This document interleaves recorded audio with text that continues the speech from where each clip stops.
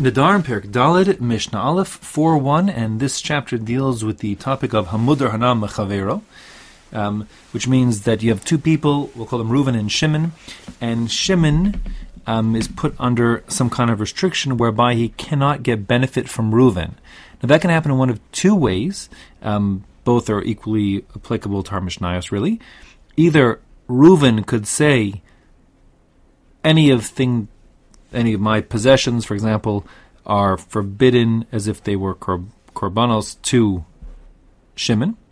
Or Shimon could say, any benefit I get from Reuven is forbidden to me as if it were a korban.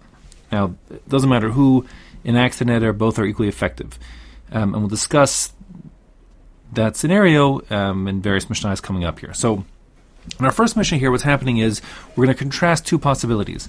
If the nature of the neder is, on the one hand, that Shimon is forbidden from getting any benefit from Reuven's property, on the one hand, or we're going to contrast that with if Shimon is forbidden to get any benefit from Reuven that would bring him to be able to eat food.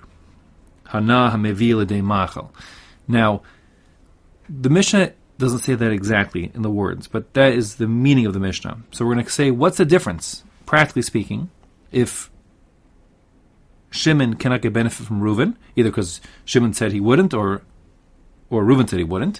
In any case, what's the difference if they said the nature of the restriction is Reuven's property versus anything from Reuven that would allow Shimon to eat? Now, inside the Mishnah says, Ein bein hamudar hanam mechavero la mudar himenu ma'achal. There's no difference between generally Shimon being restricted from getting hana'ah, benefit from Reuven, and here we're talking about Reuven's property specifically. The Mishnah doesn't say that, but it's clear from the Gemara. We're not talking about getting benefit from, Reuven keeping the bed warm for Shimon. Not like that. Would not be included in the nether. But anything that Reuven's property would provide some kind of benefit to Hana, to Shimon. And contrasting that with, the Mishnah says, Heimenu ma'achal, from any food. But actually, you'll see from the Mishnah, it's clear, from the Gemara as well, that we're not talking about any old food restriction, but any restriction, any benefit that might lead or enable Shimon to get food. Now, that really means any economic benefit, because the general principle of this Mishnah and subsequent Mishnahs here in the Perek is that, so to speak, a penny saved is a penny earned.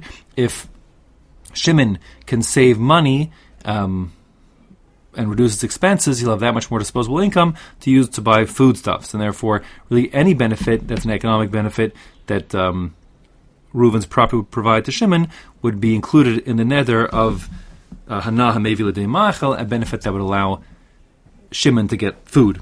So, that being the case, so what's the difference between the nether restricting any benefit from Reuven's property or benefit from Reuven that would allow Shimon to eat food?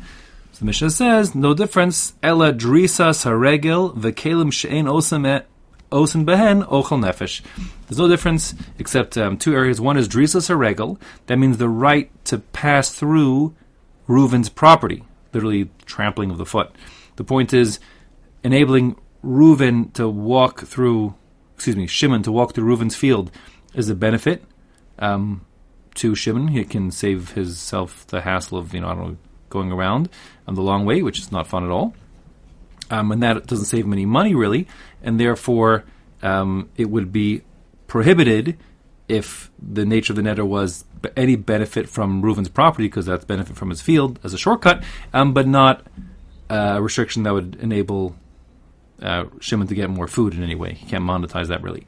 And kelim she'ein osen ben ochel nefesh means utensils that aren't used in food preparation. So in other words, if Shimon wants to borrow a screwdriver from Reuven, he'd be allowed to do so because having the screwdriver and use of it doesn't get any food or access to food or food preparation for Shimon in any way.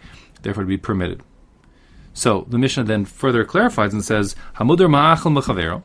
If Shimon is restricted from getting any benefit from Reuven that would allow him to get food, So then, lo yishalenu, Reuven may not lend to Shimon anafa, ukavara, verechaim, vetanor. None of these things that are used in food preparation. A nafa is like a sifter for flour. A kavara is a sifter for grain. A rechaim is a mill for grinding the grain.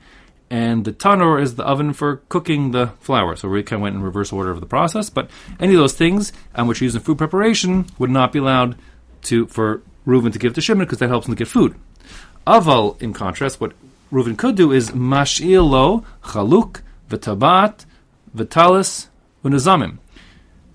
Reuven could lend to Shimon a chaluk, that's like a shirt, v'tabat, or a ring on his finger, v'talis, like a talis, something to, like a robe or a cloak or toga, and nizamim are like earrings, or maybe nose rings, decorative, jewelry. So since all those things, if Reuven would lend to Shimon, it doesn't allow him to get any food, it would be permitted.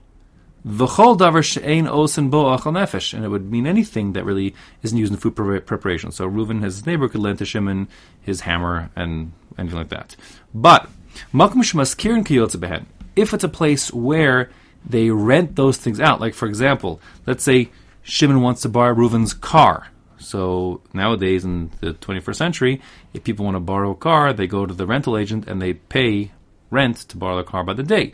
So if Reuven provides Shimon a utensil or a car, or whatever it is, a kli, that enables Shimon to save having to pay someone else to rental fees, that means essentially there's more money in Shimon's pocket, which will allow him to buy an extra hamburger for lunch. So ultimately, by lending the car to Shimon, to allow Shimon to get an extra hamburger, so that would be forbidden. That's what the Mishnah says here. Makom shemaskirin kiyotze behen.